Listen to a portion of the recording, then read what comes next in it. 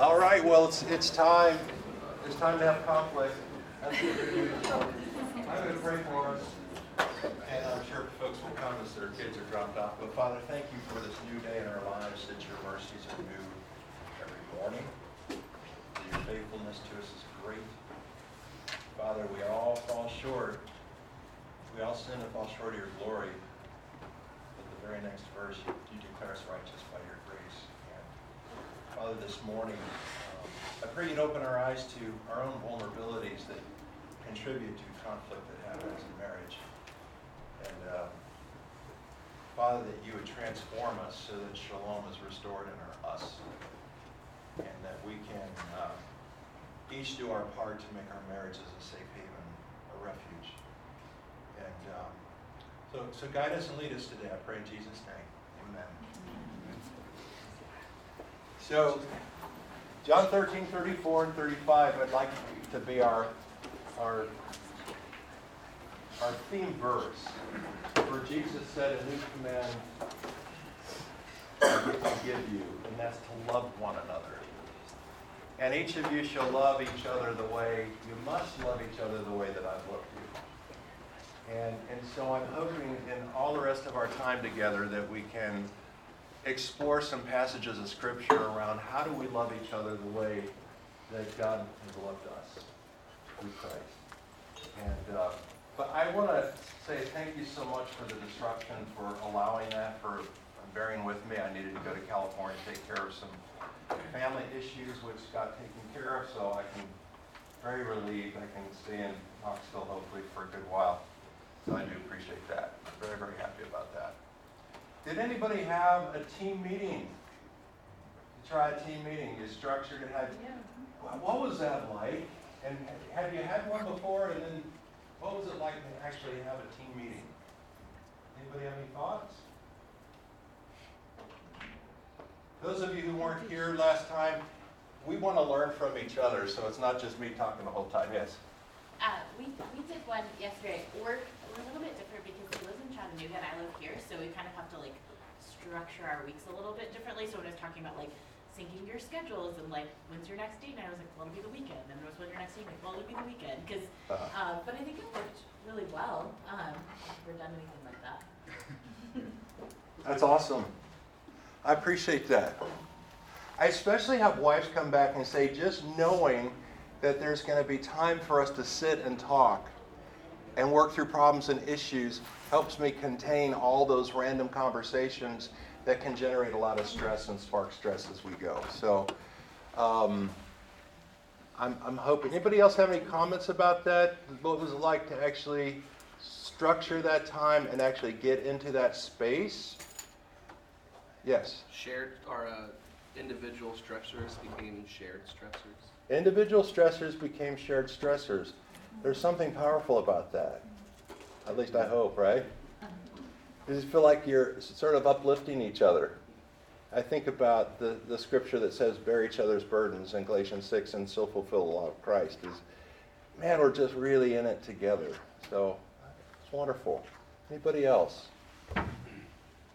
Yes. Being able to like sync our schedules, because we realized that like almost every night of the week was busy except for one night, so we were able to actually like use that Thursday night to spend good time together. So actually, planning to have a meeting with each other helps you look at your schedule, recognize, whoa, our life is really full, and we need to.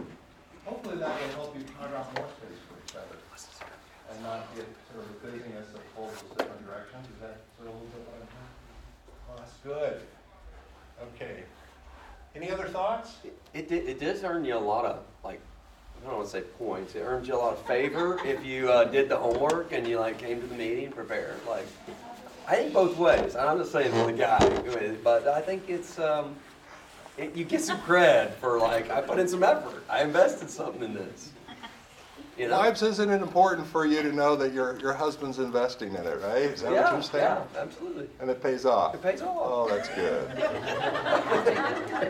pays off. I'm not going to read between the lines, but I'm glad. Yeah. So today we're going to talk about conflict resolution because we know that when we have shalom established in our marriage and and we maintain harmony in our marriage, that it's just as going to benefit not just you but your children. We talked last time about how marriage, if you're married, you're more likely, especially as men, to outlive your single counterparts. But for women, it's different. For men, just being married, you're going to live longer, is what the research shows. But for women, it's the quality of the marriage that determines their health and their well-being. Does that make sense? Because if there's something about our attachment, we're going to talk a little bit about attachment later today, our connection with each other, that when there's tension, a lot of times it's the female that feels responsible for how the relationship is going, sometimes more so than the male. And so she's initiating and bringing up conversations where there's tension. And oftentimes, what we're going to find later today talking about this, sometimes just bringing up a problem or an issue can inadvertently spark conflict. Not the conflict that she wants, because the husband tends to do something when an issue or a problem is brought up. But we really want to talk about some strategies for maintaining shalom in our marriage. We know that for children, a stable, happy marriage it's just one of the best. It's one of the best preventative measures that we can have for their emotional and physical health and well-being. And I always like to start with leveling the playing field. Why do we want to do this? It's because every single one of us have this thing, and it's called flesh, and James 4, 1 and 2 states it so well. What causes fights or quarrels among you? Don't they come from your desires that battle within you? You desire, but you do not have, so you kill. You covet, but you cannot get what you want, so you quarrel and fight. That's in all of us, to some degree. Maybe we don't kill. Maybe we cause harm in other ways with put-downs and escalation and other things other than actual something that causes someone's life to cease. But that makes sense. We all have it. Let's accept it. Let's get rid of any ideal that, we have to be ideal. Let's be real about this. Elizabeth and I will be real with you about ourselves. But I just want to talk about children briefly, because your ability to manage conflict successfully is going to determine a lot about their health and well-being. We know that when there are conflicts in marriage, that kids feel scared, sad, they blame themselves. And let's talk about problems with schoolwork. If you have a conflict between each other before your kids go out the door, maybe there's escalation and there's tension. Kids don't have to know the content of it, but their little brains are like sponges that are going to pick up that tension. And what we know is if they go to school stressed, the barely formed prefrontal cortex, their executive functions, they need to concentrate and to pay attention enough to encode information so they can recall it. As well as their memory functions, we know the middle part of the brain, stress hijacks the hippocampus, which is the part of your brain to synthesize information into memory file. And so if they can't concentrate, pay attention, and code it, they can't recall it. And oftentimes there are for years in counseling where a parent would bring a kid, my kid's acting out, my kid's doing this, that, and the other. That I would say, okay, I'll work with your maybe 8, 10, 12-year-old. I don't work with children anymore. I have a colleague who does. But inevitably, after 2, 3 times, I would have a parent reporting session where the parents come in without the kids, and so I would explore, hey, here's what I'm learning, here's what I see in your kid. Now there's a boundary line I cannot cross without your invitation or permission, and that's your marriage. Do you give me permission to explore some things about your us? Every parent says yes because they want to help their kid. Now there are exceptions to the rule, like if you have a child with attachment issues, especially when you adopt a kid, and there's just some, we call it insecure attachment, sort of the chaotic kind of attachment that just creates so much conflict in a family. But and I'm not talking about that situation, but in it just, the majority of the time there's tension between mom and dad. And so, if we can take some time and get harmony established between you all as parents, let's see what happens to your kids. Because oftentimes mom and dad act out and they're having conflict, and their kid starts acting out. Well, it distracts mom and dad from each other, and it triangulates the child, and the child's acting out behavior brings stability in some ways, at least in the child. My mom and dad aren't going to leave now because they're focused on me. It's very reinforcing to the acting out behavior. So there are many, I'm not going to go further into that, but there are many reasons why we want to really take a look at this and figure out how to do this different. Sharon May wrote a book called Safe Haven Marriage. I think it's great. Greg Smalley, this quote I grabbed from him: "Make it your goal to create a marriage that feels like the safest place on earth." Psalms 46:1. King David says, "God, you are my refuge and my strength, a present help in time of trouble." Well, one way we can love as he loves is to do our part to make our marriage a safe haven. I want my wife to say to me, "You're a refuge and strength, a present help in time of trouble." Right?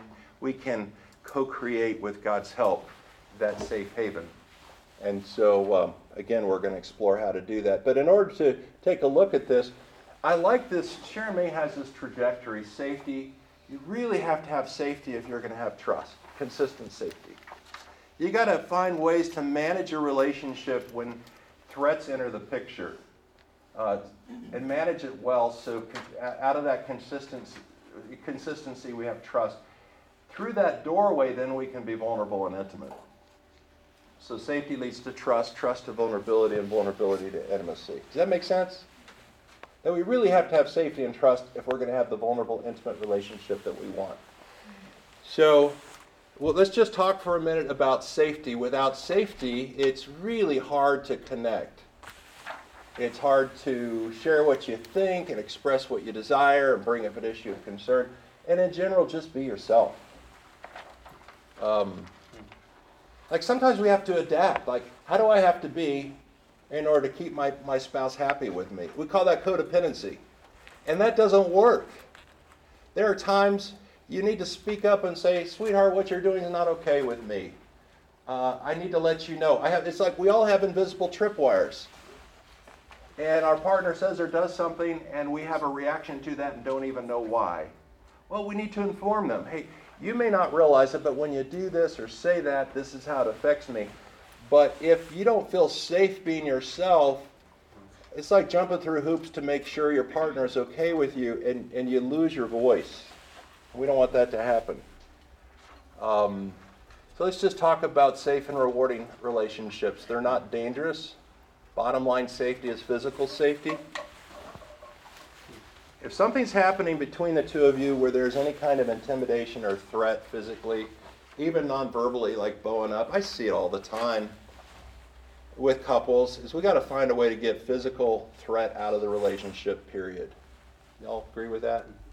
Because if it's not physically safe, it's not safe, period. Emotional safety is really what we're talking about. It's that freedom to be yourself, to talk without fighting, to feel emotionally connected, to feel loved, accepted, deeply cared for. And the third one we talked about last time is commitment. And commitment safety is when couples feel safe, there's no threat to their future, they have a clear sense of their future, they have a couple identity, we know who we are, we're building our sense of us, as we talked last time, how to make our us more special, and also dreaming about our future together, how that stretches out the time perspective, and it helps. This thing right here is so helpful, right? Because when I have a flesh moment, my brain reacts and I want to chew my wife's head off, which I have in my flesh, right? It's like, I want the next 50 years with her. And I don't want to do anything that's going to disrupt the us. And just keeping that us in mind, it helps me rein in my flesh. It helps me look at myself and say, I just was about to say or do something that was going to set us back 6 months. I was getting ready to drop a nuke on our marriage just because of a moment of frustration. And it's really helpful to always think about protecting your us and your commitment to each other. You can count on me. We're in this together. I'll be there for you. And if you've ever threatened divorce, in one of those stupid moments, we all have them. Hopefully we all haven't threatened divorce in stupid moments. But if you have, I would encourage you to humble yourself and declare to your partner that you never ever again will use the word divorce.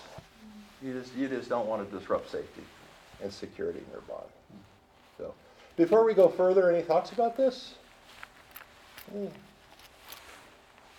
Some of us grew up in homes, and I grew up in a house that wasn't emotionally safe. The parents loved Jesus. Mom had untreated mental illness, never knew when the other shoe was going to fall. They treated her as for schizophrenia. She didn't have schizophrenia, which made her at times a zombie. As a kid growing up in that, we'll talk about attachment today. We'll talk about how it messes up attachment, and all that stuff lies under the concrete.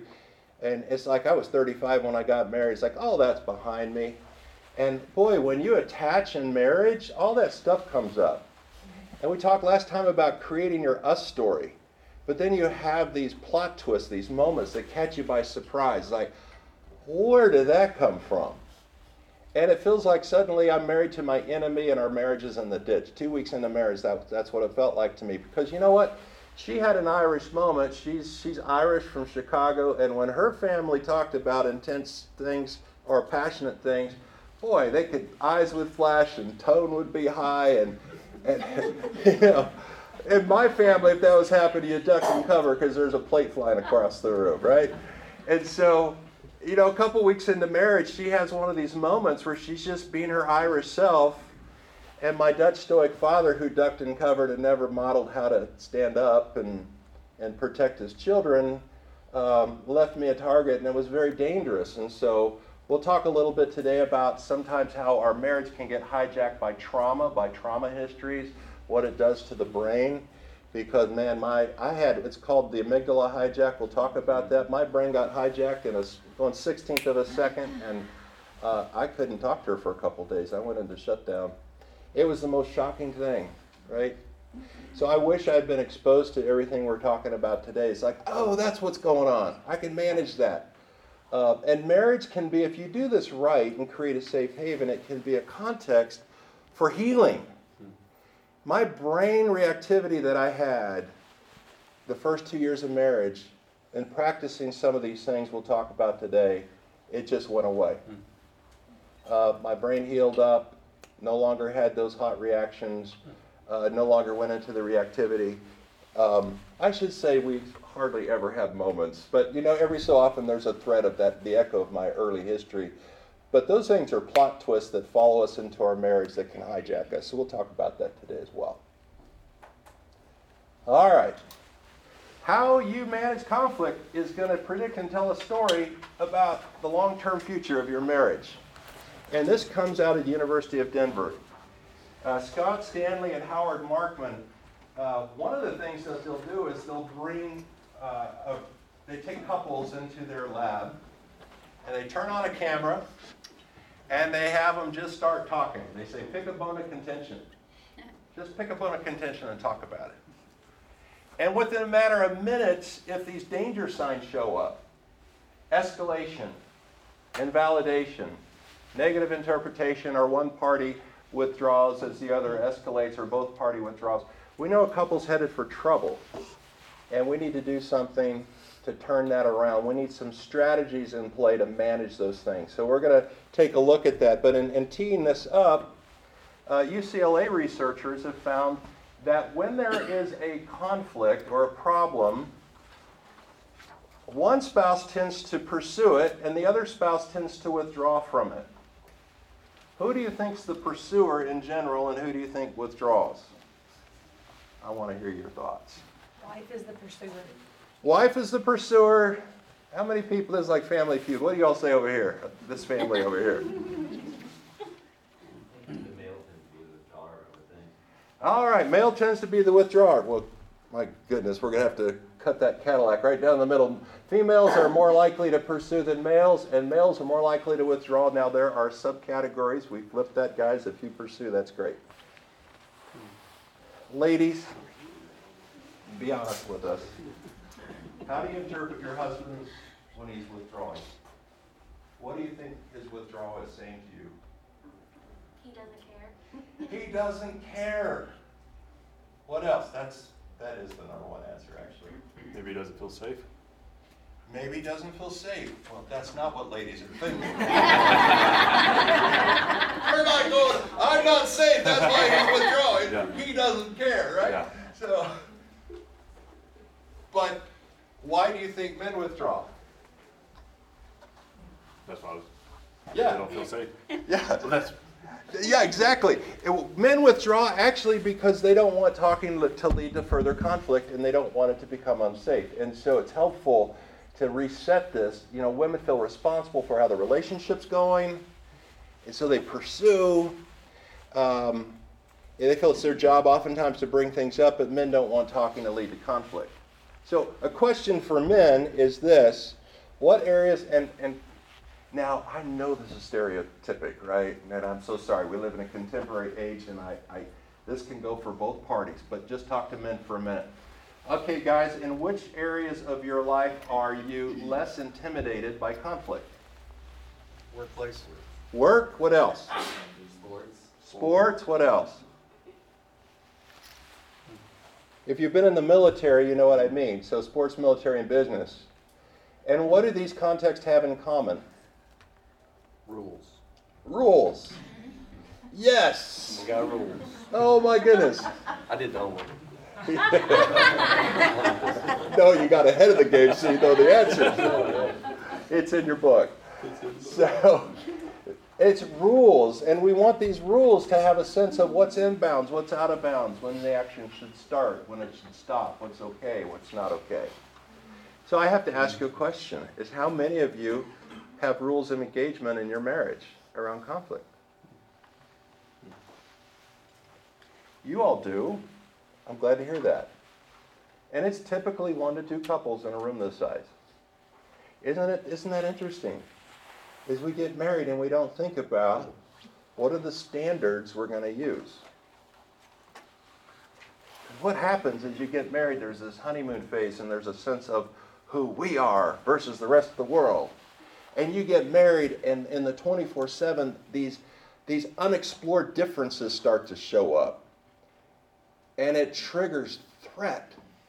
It's like bumping in, you're in a hotel room, you forget where you are, it's like in the middle of the night, the room's dark, and you have to get up and walk to the other side, and you bump into furniture. It's like you bump into things you don't expect, and there's a sense of threat. And when threat enters the picture, we tend to polarize. Who's right and who's wrong, and who wins and who loses, right? And we get in the middle of that tension, and then we try to stuff it to go back to the honeymoon window where everything was great. And after a certain point, that just doesn't work anymore. And if we can nail down that third, the window that sort of opens the door to this more organic growth that's just so life-giving, is when we have conflict resolution standards, the rules of engagement, what's okay and what's not okay. Now conflict's an opportunity to explore our differences. And it enters in this new era. And without conflict, we probably wouldn't learn how to be mindful of each other. Like with humility of mind, let each of you consider the interest of the other person as more important than your own. Philippians chapter 2. The idea of sacrifice, where we lay our lives down for one another, probably wouldn't be as rich if we didn't bump into these differences where we have to stop and explore them. Hey, what does this mean that we're sideways with each other, right? Let's explore it, and let's learn about it. And let's learn about maybe what boundaries we need between us around X, Y, or Z issues. The more defined we are, the healthier and more connected we will be. So that's what this is about. Now, what the problem is that we don't typically have, again, rules of engagement. And this little clip from Brother Tim Hawkins, I think, highlights the point.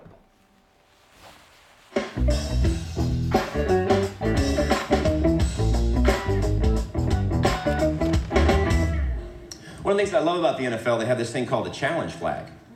You don't know what that is. Each coach gets a red flag. And if they think the ref makes a bad call, they throw this red flag.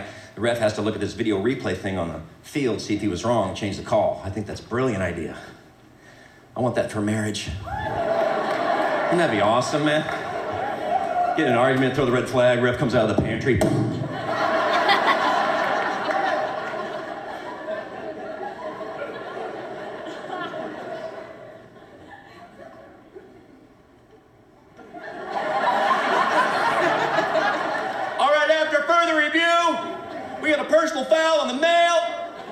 was not listening to the female story at all. And there was an eye roll involved. Wait, but after even further review, we got unsportsmanlike conduct on the female. She's told the same story 4 times this week.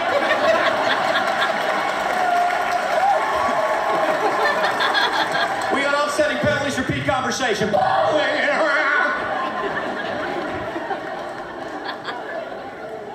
Use the red flag. Use the red flag. That's what we're doing, is we're going to use the red flag. So I like a little humor if we're going to talk about this stuff. So think about the traffic signal. Green light, normal talking. That flow is happening, it's great. Things are great, right? When the light turns yellow, there are 4 danger signs, communication danger signs, University of Denver. When we spot these, we want to hit the brakes and slow things down. We don't want to keep going. We want to slow it down in a structured way. We're going to talk about what to do with that. And then when it's too hot, we need a timeout standard, because once our brains are too hot, we call it flipping our lid. And we're going to talk about what brain dysregulation looks like. You can either go too hot, or you can go into what's called hypoarousal or shutdown. And you can go hot and flip your lid and be hot and fiery like fight or flight, or you can go into more like a freeze or a shutdown response. But let's talk about this. Let's talk about the danger signs. Escalation. Responding back and forth negatively. We're going to have a little video clip of a couple in a minute who were just talk about a bone of contention, and instantly they're escalating and talking over each other. The next thing you're going to see is invalidation. One person's saying something, and the wife is saying, well, no, you didn't do that because of such and such. And he says, and so there's this invalidation or put down of each other's perspectives. The third one you're going to see is a big one. Up to 80% of marital conflict is sparked by misperceptions.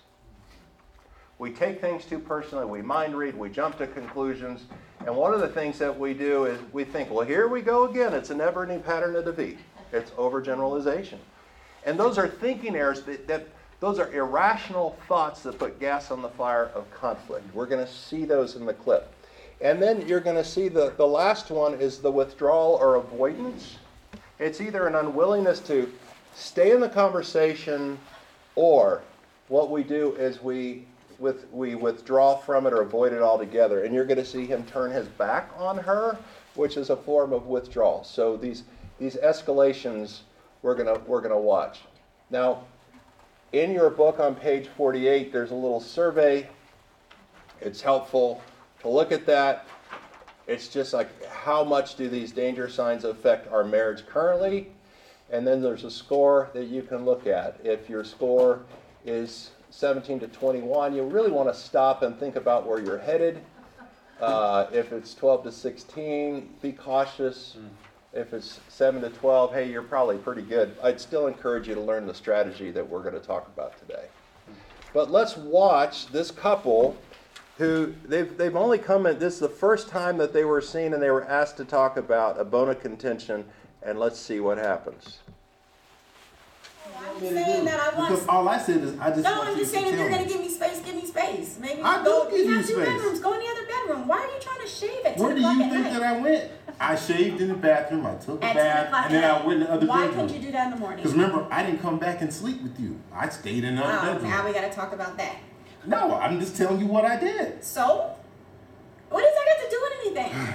What it has to do with is No, that you if didn't I- come back and sleep with me because you were pissed off because I wanted to have Now all you see night. that right there? What? You asked me a question, I tried to answer it, and then Wait, you- what's the question? And then, well, obviously, if you would have let me finish saying what I had to say, you probably would have heard it the first time. What was the question? All I'm saying is, No, what was the question? see, you do it. Look, But you can't. cut me off and you said I didn't. What was the question? Okay, I'll tell you what. Okay, You talk, I'll sit here and I'll just listen. really? Yes. That's not how we do things. Well, No, I just want to know what the question is because I got lost. well, you must have got lost a lot because I didn't try to tell you 3 times, and each time you didn't cut me off like boom, boom, boom, boom, boom. Now, I'm sure that doesn't resemble anything we've ever done. There's only a few chuckles, so maybe the rest of you are doing all right. Or the rest of you have been married long enough, how's that? Did you see all the danger signs there? How they escalated? How they were invalid? No, you didn't come to the bedroom because of this, and no, you this and you that, and all the negative interpretation. They were just missing each other, talking over each other. So one of the things that they're going to learn, if you look in your book, you have what's called a speaker-listener card.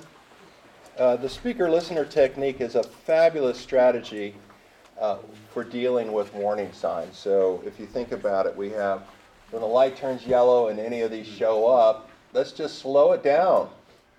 You don't speed up through the intersection. Slow it down and prepare to stop. And you use the speaker-listener technique. And the rules, how it goes, is if you're the speaker, like if I give Elizabeth, hey, one of the things when I sense something's happening, or if she does, it can be just like, hey, would you go first and let me reflect what I think you're saying? It will become so automatic you don't even need to use the card. Because with speaker-listener, there are rules for this. When she speaks, I'm going to listen to reflect. So what she's going to do is she's going to speak in a small chunk. She's not going to mind read. She's going to keep her statements brief, and then she's going to pause and let me reflect. Ladies or wives or husbands, if you say this much, there is a terrible Christian book out there, and I won't tell you the name of it. I won't.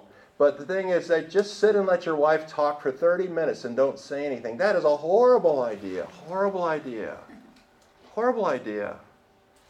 Because you're going to remember the first thing she says and the last thing she says, and if you can't remember to reflect the middle chunk, like 26 minutes worth, she's not going to feel cared for. And so we chunk it. A small chunk, and let me reflect what I hear you say. As long as she's holding the card, she's the speaker, and here are the rules. Speak for yourself, don't mind read. Keep your statement brief, don't go on and on. Stop and let the listener paraphrase. She's holding the card, she's the speaker, like the talking stick. And my job is simply to paraphrase in my own words what I hear her say. So, sweetheart, what I think I'm hearing you say is this. Am I getting it right? And ask for clarification. Am I getting it right? And if not, would you clarify? And you get the rhythm of this down where I speak and pause, she speaks and pauses, and I reflect. She corrects it on the spot if I get it wrong, and she speaks again and pauses, speaks again and pauses. And it might take 5-6 chunks to get everything out. And you'll know, it's like, okay, it's like the wind coming out of the sails. And then reach out, hey, can I have the floor? Once I have the floor, she's the listener. The rules flip. I speak in a small chunk, use I statements, don't mind read, and then I pause and let her.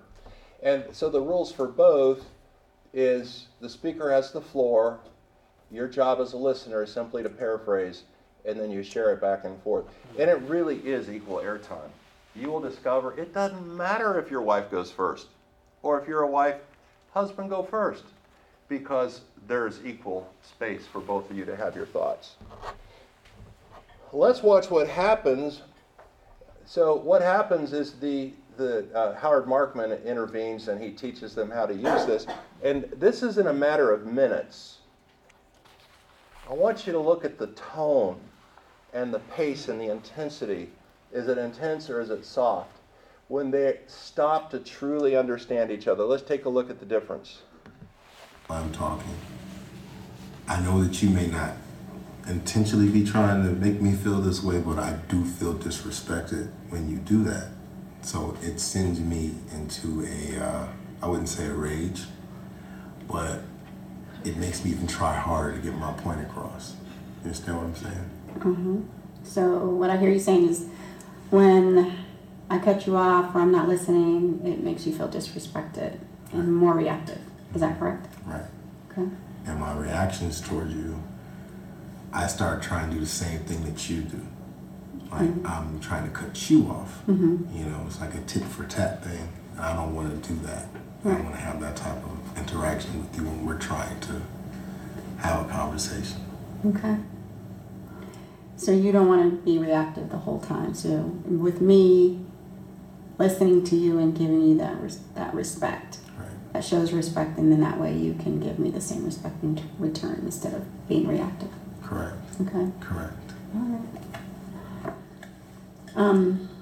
When we argue, I just want to feel like you are actually listening to me and not feel like I'm attacking you sometimes the conversation or the topic can be very uncomfortable. So make sure, I just want you to hear me out to the end. So I'll try to be more brief when I talk, but don't make assumptions, because it makes me feel like on the defense, like I have to get everything out, and then I feel, upset. So you want to make sure that I give you the proper time to get everything out you have to get out. Not jump to conclusions thinking you're thinking this or you're feeling this way, and just let them just flow naturally. Right, exactly. All right. Yeah. And I just wanted to, I don't like when we argue. I told you this 1,000 times, like the most uncomfortable thing is arguing with you, because I care about you so much. So I want to have more healthier conversations with you. And when I bring up sensitive topics, I need to know, what's a good time or how should I approach it, because when you turn your back on me in the middle of a conversation and you shut down, that makes me feel very small. So by turning my back on you, makes you feel small, makes you feel defeated, and it also makes you feel like your point's not even getting across. Like I'm just like, oh, whatever, I'm not gonna listen to you. Right. All right, I want to know your reactions. Some people don't have favorable reactions about this. That's okay. What are your thoughts about using this as a standard? It's obvious there's a huge difference in communication. There's huge difference. It gives you rails to run on. So it's hard to escalate when you're doing this. Because I'm listening, and it's hard to, I'm not in invalidation mode because I'm listening to understand. I'm listening to reflect. And I'm putting aside because sometimes we're sitting there, we're not hearing what our partner's saying, we're just preparing the rebuttal, right? All right, I don't know if it's you, but it's me. I have to catch that myself. So, and then negative interpretation it manages, because on the spot, if the person listening has reflected the wrong thing, the speaker just clarifies it on the spot. And I love what she said, when you turn your back on me and shut down, it makes me feel small. And I think it's really helpful for whoever in the marriage tends to withdraw to keep that in mind. Really, really painful when that happens.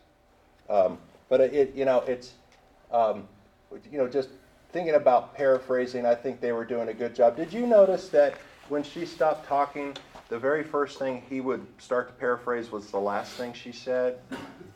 That's why we call it primacy recency. It's easiest to remember the most recent thing said, and that's why it's important to keep the chunk short, because he's having a hard time remembering the first thing that she says.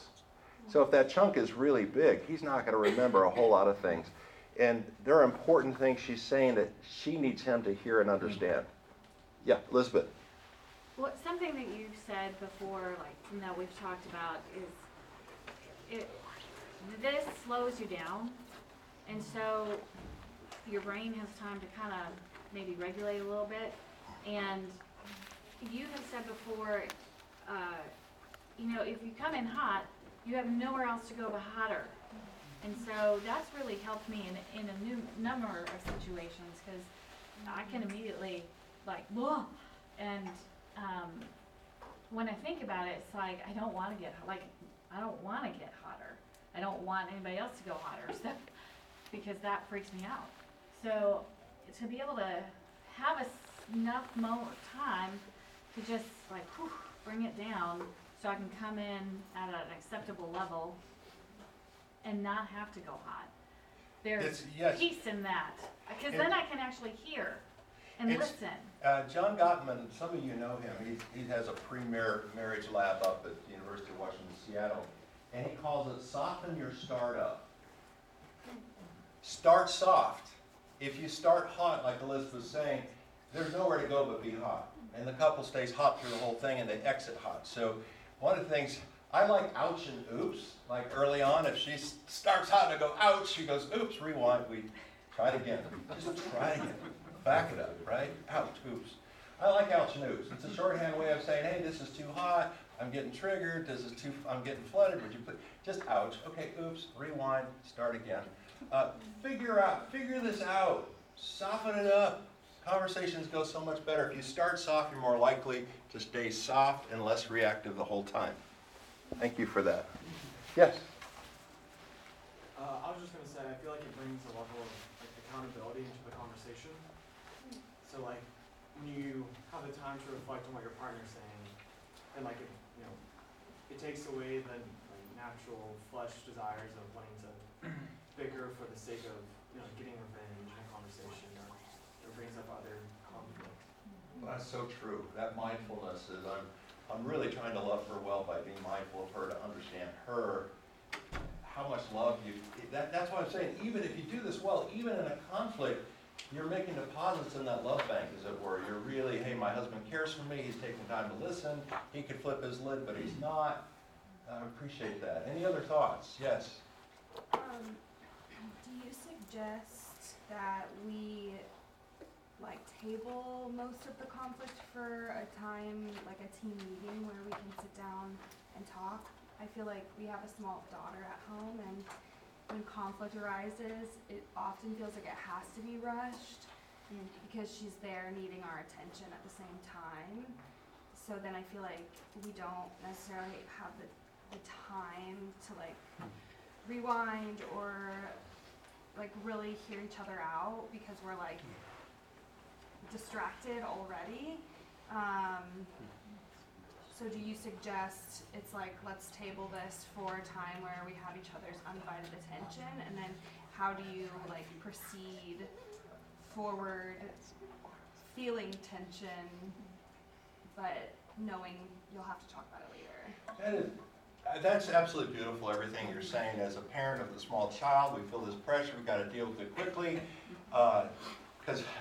But I'm telling you that quick solutions are not lasting solutions. And so oftentimes what we need is a more thorough discussion with speaker-listener to make sure when we deeply understand each other. We're going to talk next time about problem solving. If we problem discuss it first, way before we think about problem solution, we're going to be much better. We're getting ready to talk about the timeout, that when you run into this like an oil spot on the road and you're spinning out, and sometimes we can't use this, either we don't have the time for a thorough discussion, or we're dysregulated and our brains are offline and we're saying stupid stuff. We have to time out. But built into that timeout strategy is going to be some time standard that says this is when we're going to come back and check in with each other. So we'll talk about that in just a minute. Yes? Clark, do you recommend another person? It seems like it would be, or it seems to me it's harder to do to learn this on your own. They obviously had a coach. Is that possible? How do you recommend that? Even outside, of course, if you can go to counseling, or you can go to one of these centers, great. But if you don't have that, say somebody else is available, how does that play in? Well, I would like for you all because you all are a life group here, right? It'd be really cool to see you all take some time at your next meeting and do some lighthearted back and forth, and one couple watches while the other couple practices. Yeah. And so, I like oatmeal cookies. She likes chocolate chips. So I'm the speaker. Well, I like oatmeal cookie because, and I pause, and after giving her a reason, and she reflects, and then do the next part. Right. And then it's her turn, and I like chocolate chip. We got to get in the rhythm of this, or else if it's not practice, it's so far in the periphery we don't even think. Now, if you're courageous, you can do Apple phone versus Android. We have that in our family with me and my son. Had a lot of fun with that. But I think it would be great. So, those of you here, you really want to practice this. Try practicing at home. It's helpful if you have somebody sitting with you where you can observe and practice. So that's a good question. Bottom line, think about this. A soft answer turns away wrath. Right? Grievous words stir up anger. Soften it up. If you can't soften it up, we need to talk about the very next thing, which is a timeout. But in order to do that, I just want to, let's talk about something we already talked about these things. It can feel unnatural because it's not practice. And by the way, you can't do it very well if you're upset. So we're going to talk about timeout in a minute.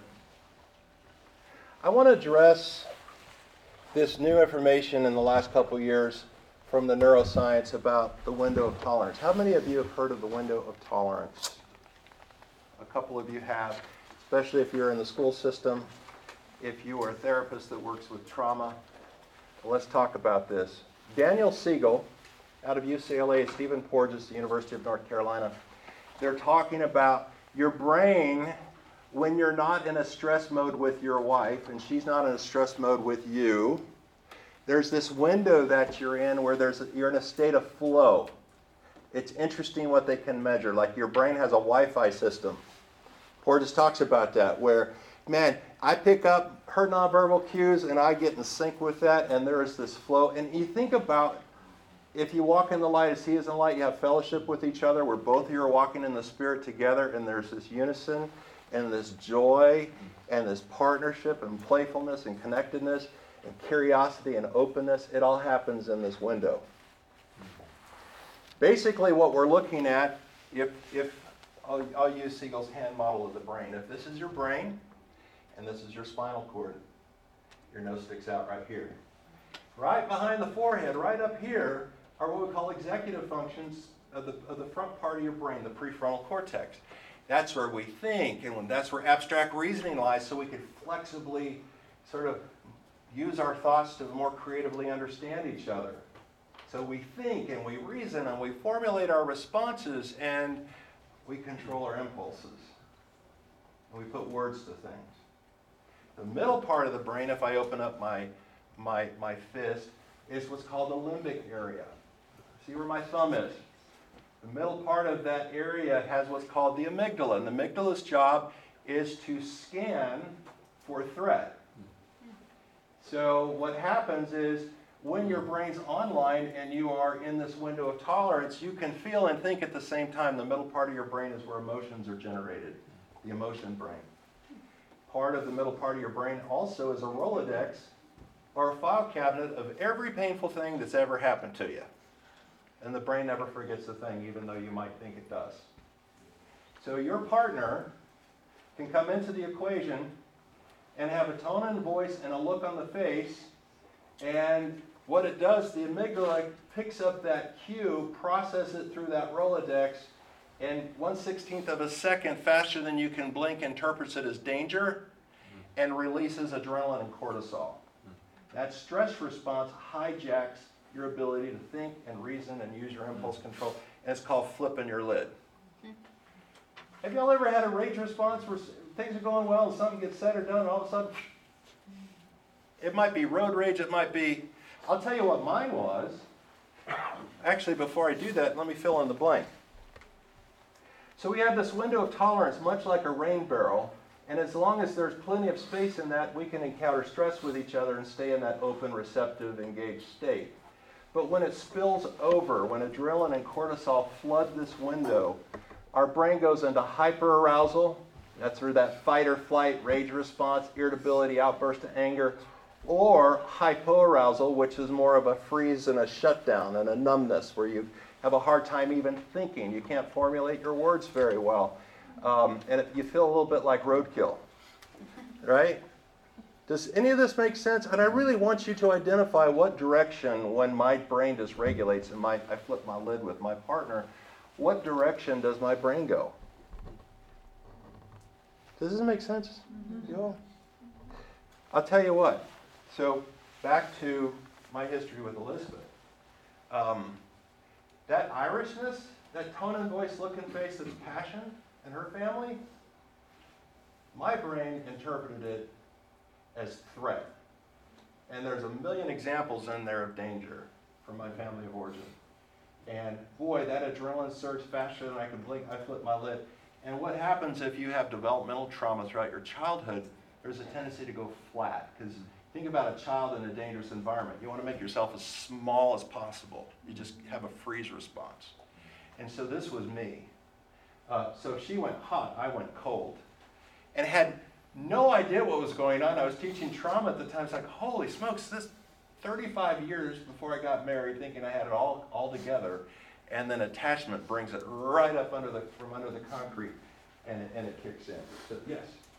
So as someone who can be a bit of like a hothead, like I hear this and it makes me feel better, like almost like in the sense like it gives me an excuse for like the way that I act, I guess. It's like, oh, well, I can't control it. It's just like childhood trauma, or it's the way my dad acted, or it's the way stuff comes out in the past and in the present. So how do you balance like that with like still holding yourself accountable to like your actions?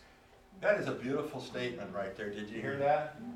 I think we live in a victim culture that says, well, it happened to me. That's just the way I am. And that's not the answer here. We can't help what happened to us then, but we are responsible for managing this now. The echoes of that history, it's like a plot twist. Suddenly it's like, where did this come from?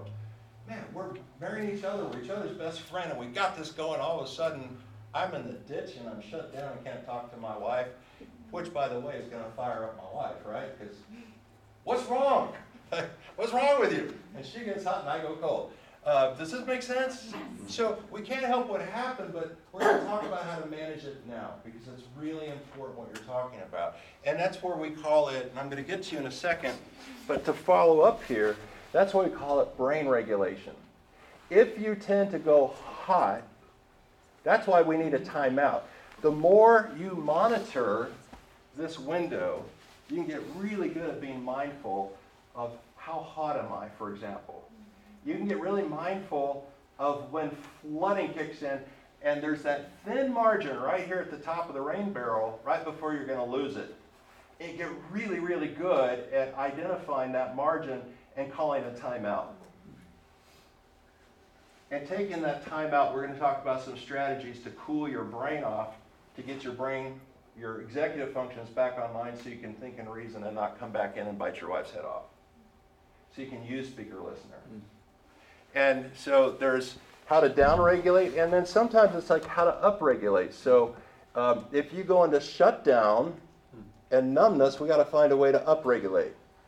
So somebody over here had a comment or a question or a thought, and I want to get to it. Yes? I was just saying, as a fellow hothead, in our marriage, there's an example in Scripture that kind of helps me with what you were saying, like self-regulate. When Jesus was going into the temple, a lot of people just think, oh, he just raged in. And actually, I love it because he actually steps aside and it says he went out and got a whip. But the amount of time it took to create that whip meant that he stepped aside and took like almost hours to like put that whip together, and then came back in the temple. And it just reminded me of that, like how even he, as an example, stepped aside and calmed down, and I guess became like self-aware. That is really good. I've never heard anyone talk about that before. That's really good.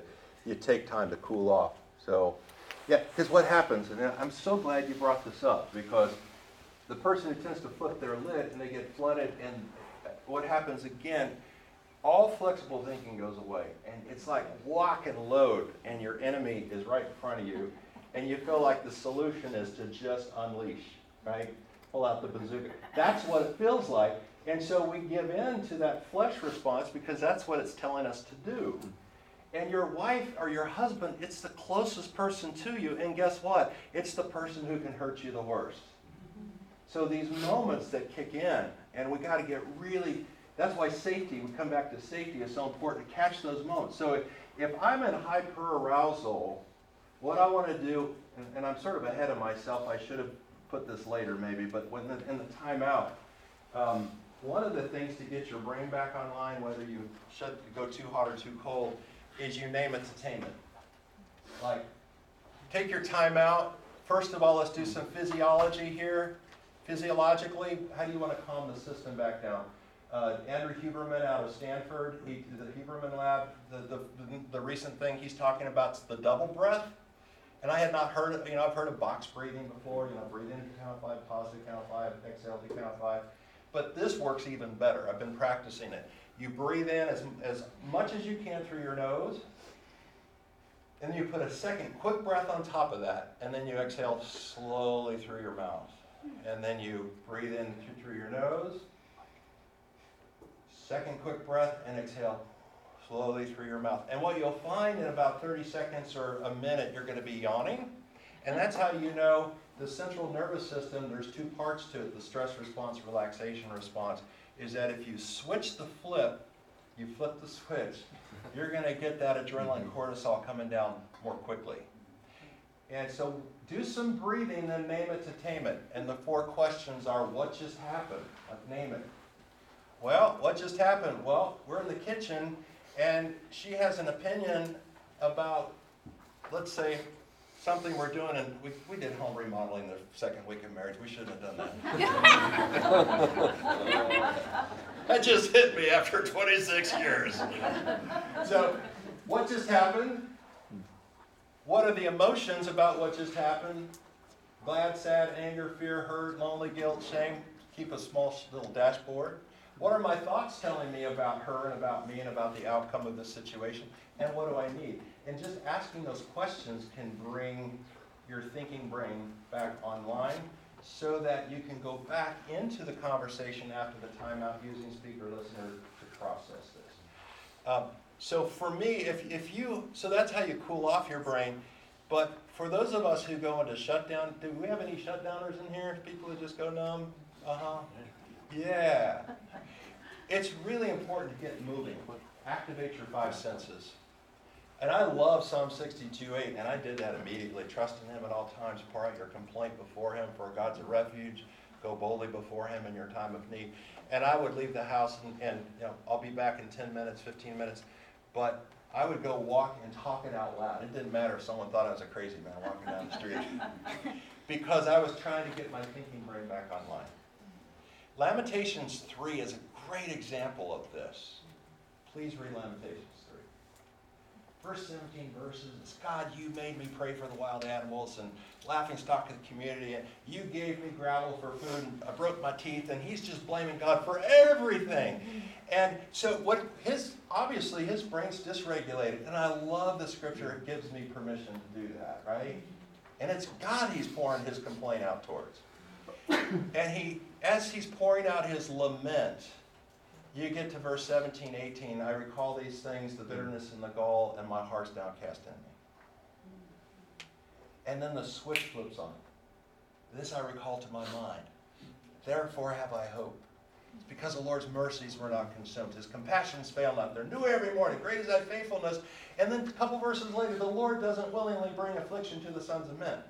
So that's what happens. We're hijacked and we're going into shutdown, and it's like roadkill, and it's like, get moving and talking and naming, because it brings, again, once your executive functions are back online, now I'm in a better place with adrenaline, get my head above that flood level, I can think and reason and hear, and now I can come back and have that conversation. Yes? I had one parent who was constantly like in a hyperarousal and one who was in a hypoarousal. For me personally, the hyperarousal is like what I remember being not wanting to replicate, although I do, but almost to overcompensate that, I'll just go to the hypoarousal so that I won't be attacking, I'll just shut down. So do you suggest, just depending on which one you're in, you're doing these specific things for that specific state? Yes, and you highlight something that when we're going to talk about attachment patterns in just a minute before we talk about the timeout, because if we have a mother who, for instance, can be volatile, or I'm just going to stereotype my family, can be sometimes really tuned in and beautifully connected, which my mom could be, but then when bipolar kicked in, she could be really dangerous. You never really know, so there's inconsistency. And then the father who was so Dutch and stoic that he just shut down and avoid. And so I would have both. But I really went more towards my father in terms of shutdown. But what you're saying is we can have both. We can go both directions. A couple other things here of caution. I don't really talk. Give me feedback if this was too much, because I'm realizing I need to bring more neuroscience in. That's what I'm doing today. I'm doing stuff I've not done any workshops here before. If you go into shutdown, your brain's going to tell you to go energize. Try to upregulate. Pornography is going to be a huge pull, because the brain knows that dopamine can get triggered, and the dopamine circuitry hits the same part of your brain as cocaine. and activating energy in your brain. Food, if you find yourself in front of an open refrigerator. Alcohol, drugs, cell phone, social media, anything to try to act. You got to be really careful. And so what you have to realize, you get really good at catching yourself and upregulating in a healthy way. Movement. NIH studies are saying the scent of lavender. So if you have a room diffuser, the olfactory nerve is right next to the part of the brain where you get triggered. So it's something to upregulate your brain. One last thing I'll say, and we can comment or move forward. There are some of us who have a small window of tolerance for one emotion and a big window of tolerance for another. Right? My window of tolerance for anger, because anger was so dangerous growing up, was very small, and any hint of passion or intensity could trigger flooding. And when you realize whatever, it could be a situation, a context, a cue, an emotion, when you discover you have a narrow window and you just practice this mindfulness, you catch yourself, you go, you time it out, you cool off your brain, you name it, you come back and check reality. What you'll discover is that you grow that window, and after a while you don't get triggered and flood. It's beautiful.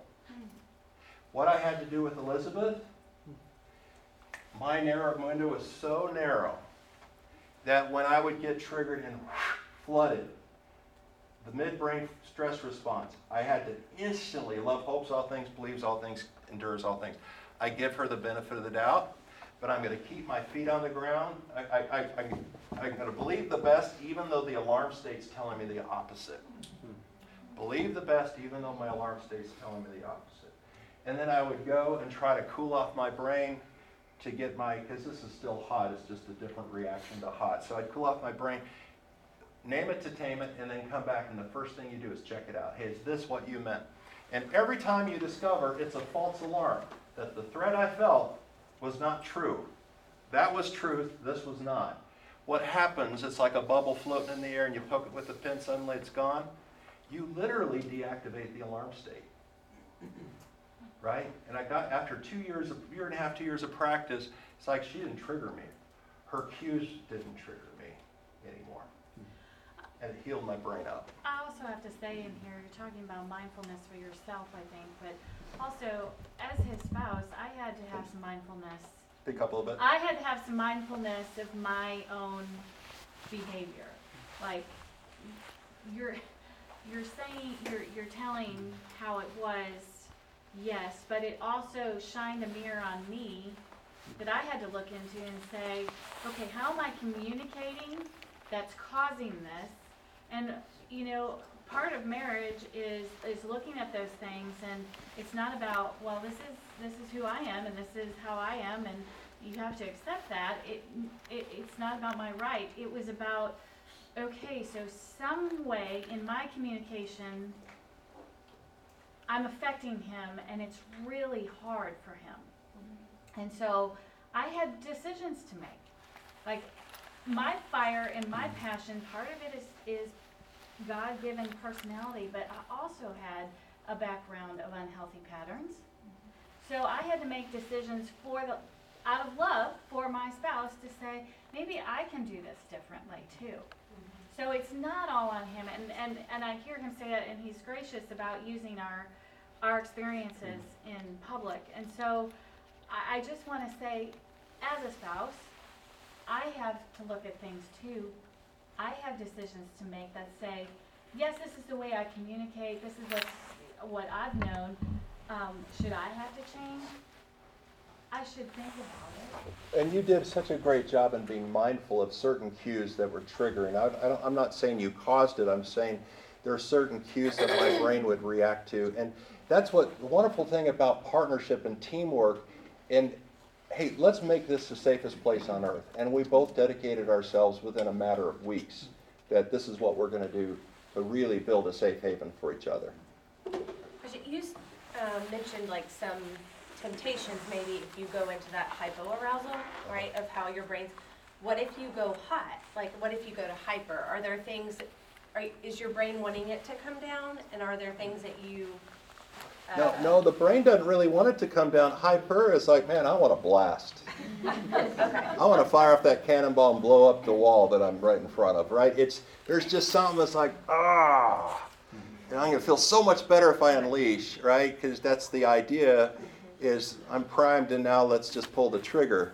I don't know. Some of you may have some other things to try to, maybe your brain's tempted to do. Yes? When my husband and I go through these things, a lot of times we're sitting in our car because that's like our quiet zone, and we don't have too many of those.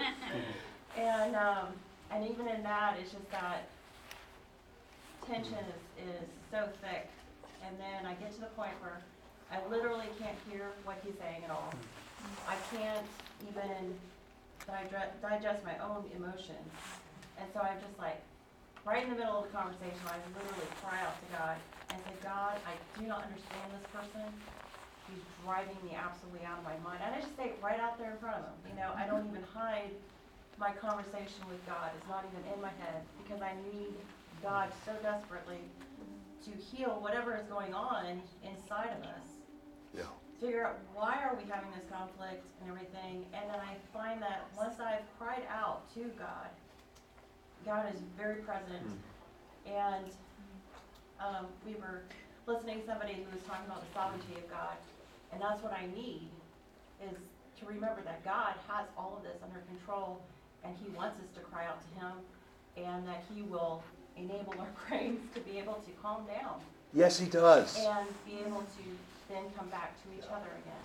So, point it out to us so we can see that we're crossing those lines. What I've done wrong. yeah, and so this is beautifully teeing up the timeout strategy, the second strategy, because when you're starting to get to that place where your brain's going fuzzy and you can't understand, or you realize I'm getting ready to flip my lid and really blow, that's where we're going to call a timeout, and we separate, and then we're going to do this regulation work, and we can come back and re-engage and look at that. I want to just point out something real quick. Again, something I haven't talked about before. Sue Johnson, who wrote Emotionally, she created Emotionally Focused Therapy. You can find the book Love Sense. You can find the book Hold Me Tight. There's some Hold Me Tight workshops in town. Emotionally Focused Therapy. It's really, really good for couples. It's probably the most successful approach to marriage therapy. And what Sue Johnson said, if you have there are 4 adult attachment patterns, and there's the secure type, and then there's the type that you might have maybe a parent who was nurturing and then not, like my mom, and you have a dad who was dismissive and just shut it down, rub dirt on it, get over it. You can oftentimes you see a female who is preoccupied with, do you care for me or not? And you have a husband who is just rub dirt and get over it. Suck it up. Don't let it get to you. And what happens oftentimes when vulnerability enters the picture and she sends a bid for connection, and that bid for connection is too intense. It's like the current coming down the wire to the breaker box. It flips the box and the lights in the house go dark. That's what it looks like. And the moment it looks like he is triggered and is not available, it triggers threat in her brain. Midbrain goes off. Her thinking brain has to map onto what it means. And she's thinking he doesn't care. And so she feels anger, fear, and hurt. And then the next sequence, what happens with her is she protests. And her protest then triggers threat in him. And he has to interpret that. She's so controlling, so he withdraws. The withdrawal intensifies her threat. He really doesn't care, and she protests louder, and he gets colder. And now we have what's called a tango that's co-created. Does this make sense? Right? Every couple has a tango. You got to figure yours out. It could be withdrawal. You could have 2 people who just avoid vulnerability, and so when this kicks in, we just avoid each other. But oftentimes and you can have a beautiful marriage. The china, the crystal, floral display, the linens on the table. It's just the banquet is beautiful. But a raw spot gets touched, and the dragon tail swoops it all off in a big mess on the floor, and that's when this kicks in. And you think, this is a catastrophe, what happened to us? How did we get here? Do you have a thought? Yeah, well, I was, this might be a deviant that I've sidetracked, but I was curious. I had a dad that was very dismissive, would say, you're stupid for thinking that, just So that's sort of my approach. So I'm thinking of this as a dad who now has 2 young kids. So the technique that we're learning as partners, how much of this can you apply to just as children? Like my son who's 3 years old, like, should we do the same thing with them on the reinforcing, like, hey, I'm the listener, you're the speaker, tell me how you're feeling. That conflict, is that something that can be? Let's pick that up at some point, because one of the things that happens once you know your insecure attachment patterns, and I'm gonna invite you to, there's a book called How We Love that is probably I'm getting the most traction in the counseling room, How We Love, and the workbook by the Yurkovich, Milan Yurkovich and his wife. What it does is it breaks down, we have that early imprint is going to govern how you are in your marriage and how you are with conflict. And the preoccupied pattern looks a certain way, the dismissive pattern, and then if you have a parent that is preoccupied and the other one's dismissive, you tend to have this fearful avoidant pattern where I want to be close to you but I could get hurt, and so there's this vacillation back and forth. Figure out your pattern. It's really, really helpful. I hope this isn't too academic. I hope it's something that you Clark, they also wrote a parenting book. A parenting book. How We Love with Kids.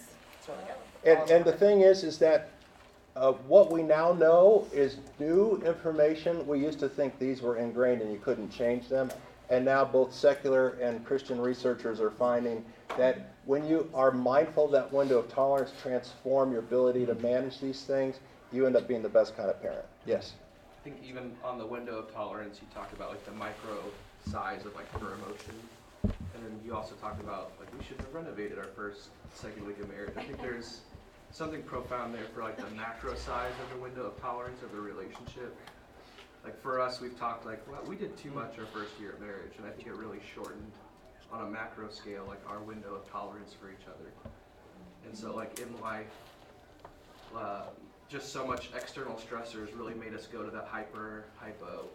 Now you're saying something powerful, that rain barrel, if you have too much going on and it's already pre-existing almost full, it takes very little to spill over between the two of you. So let's talk about this last one, and we have about 5 minutes left. It's what happens when it's too hot. And I think you were saying, what do we do in these moments? Well, we want to have a good timeout strategy. Let's talk about that, because when it's too hot, we have to start by asking yourself, what's too hot? Well, too hot for me and my Dutch family, it takes very little for my brain, at least it did, for it to feel like it's too hot. Her Irish family, they could tolerate a whole lot more intensity. But you want to talk about that to get on the same page. Talk about what cues are too hot for you all. Next thing you want to do is time out. You have to have an agreed upon timeout signal. I don't care if it's banana. If you have 3 kids, Paul, Emily, and Greg, peg. Because you don't want to be fighting in front of your kids. And you don't want to flip your lid, and you don't want to turn your back on your wife, hot or cold. You want to call a timeout. And the idea is you're going to separate to cool off, and it's 15 to 20 minutes. And see, I think this will work for you if you're in the car and your brain's starting to go fuzzy. Use your timeout signal. You're going to get out and you're going to walk with the Lord, pour your heart out to Him, because you're right, as you do that, you get your thinking brain back online. Ask yourself those 4 what questions, and then get back in the game. Don't follow your partner. Don't follow your partner. I hear a husband who's dismissive, like, I'm so fuzzy I can't think straight, and he calls a timeout, and she follows him because she's preoccupied and anxious. Do you care about me or not? He goes in the master bedroom closet, and she stands in the doorway. What do you think's going to happen when he feels trapped? Sad but true. I hear those stories, and sometimes police are called, so you don't want that to happen. Because when you're cornered, that's when the adrenaline does really unleash sometimes. You don't want to follow your partner. And don't call a timeout and then get the parting shot. Don't call, I want a timeout. And by the way, you don't want to do that. That happens. Come back when cooled off and use your conflict resolution skill, which will be the speaker-listener technique. Use I need a timeout. You're not trying to control your wife or your husband. You're trying to control your brain. If you come back and you still can't think rationally or use speaker-listener, you're still too hot. Within 24 hours, we will set an agreed-upon time when we're going to come back and talk about this. You don't call a timeout and go away. Your wife will feel abandoned by you. Your husband will feel abandoned by you. A lot of time, I don't want to talk about it.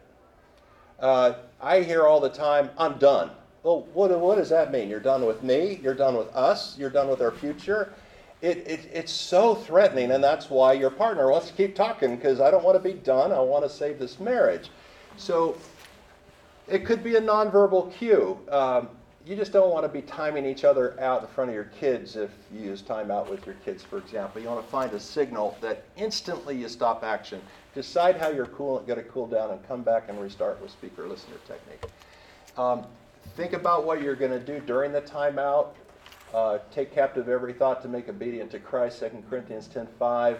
Those negative thoughts will keep you angry. You're not in that timeout to load your gun. You are in that timeout to cool off your brain, not to load your gun. Yes? Okay, so practically speaking, when we get into some kind of conflict, it's usually in the evening. And there's like the potential for me to kind of go hypo and want to deal with it like later.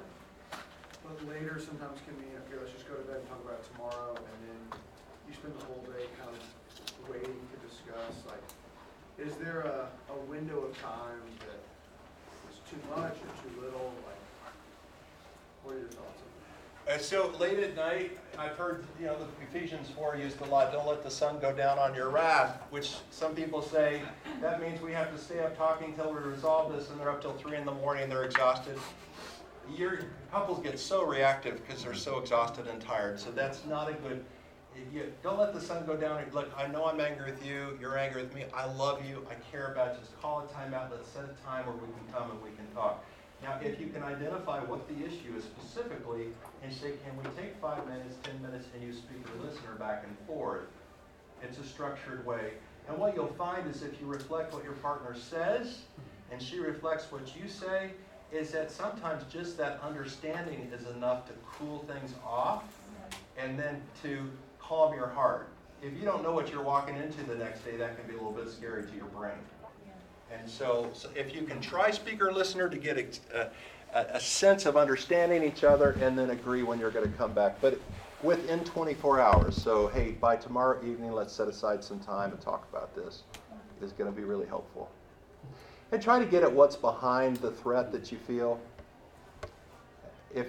What's generally underneath the anger, other things like hurt feelings or unmet needs, for example. So what we talked about is talking naturally, the green light, when the danger signs show up, escalation, invalidation, filtering, withdrawal. We want to use speaker listener. If you try to use speaker listener and it's too hot, you can't use it, it's not working, that means you need a timeout. When you come out of timeout, you want to come out of timeout with speaker listener in hand, because you're in a vulnerable state. You need some structure to keep the train on the tracks and have that conversation. So that's what I have for you. Don't repay evil for evil or insult with insult, but repay with evil with a blessing. You were called to inherit a blessing. Whoever would love life and see good days must keep his tongue from evil and lips from deceitful speech. 1 Peter 3:9 and 10. You're going to see on page 57 your team assignment. There's something that you'll complete on your own, conflict patterns in our relationship. Look at the patterns. You're going to complete the timeout agreement together. There is a devotion, follow Christ's example devotion, and prepare for your team meeting together. So I really do hope that this is a blessing to you. And then one last verse, the wisdom from above, from heaven is first of all pure, then peace-loving, considerate, submissive, full of mercy and good fruit, impartial and sincere. Peacemakers who sow in peace reap a harvest of righteousness. James 3:17 and 18. We want to be peacemakers. I hope I didn't make you squirm today. That's a lot. 2 skills, timeout, speaker listener. Practice speaker listener, figure out your timeout signal. Okay? I'll pray for us. Thank you, Jesus, for your love for us, for sacrificing yourself, for laying yourself down for us, for your blood that covers our sin, for resurrection life that empowers us to do what we can't in our flesh. Father, I pray for each of us here that we would want to walk in the light as you are in the light, that we would have fellowship with our partner, and that you would use our marriage to radiate your glory to this world as a billboard of your gospel, that we'd live sacrificially and mindfully with each other. So I pray this in Jesus' name.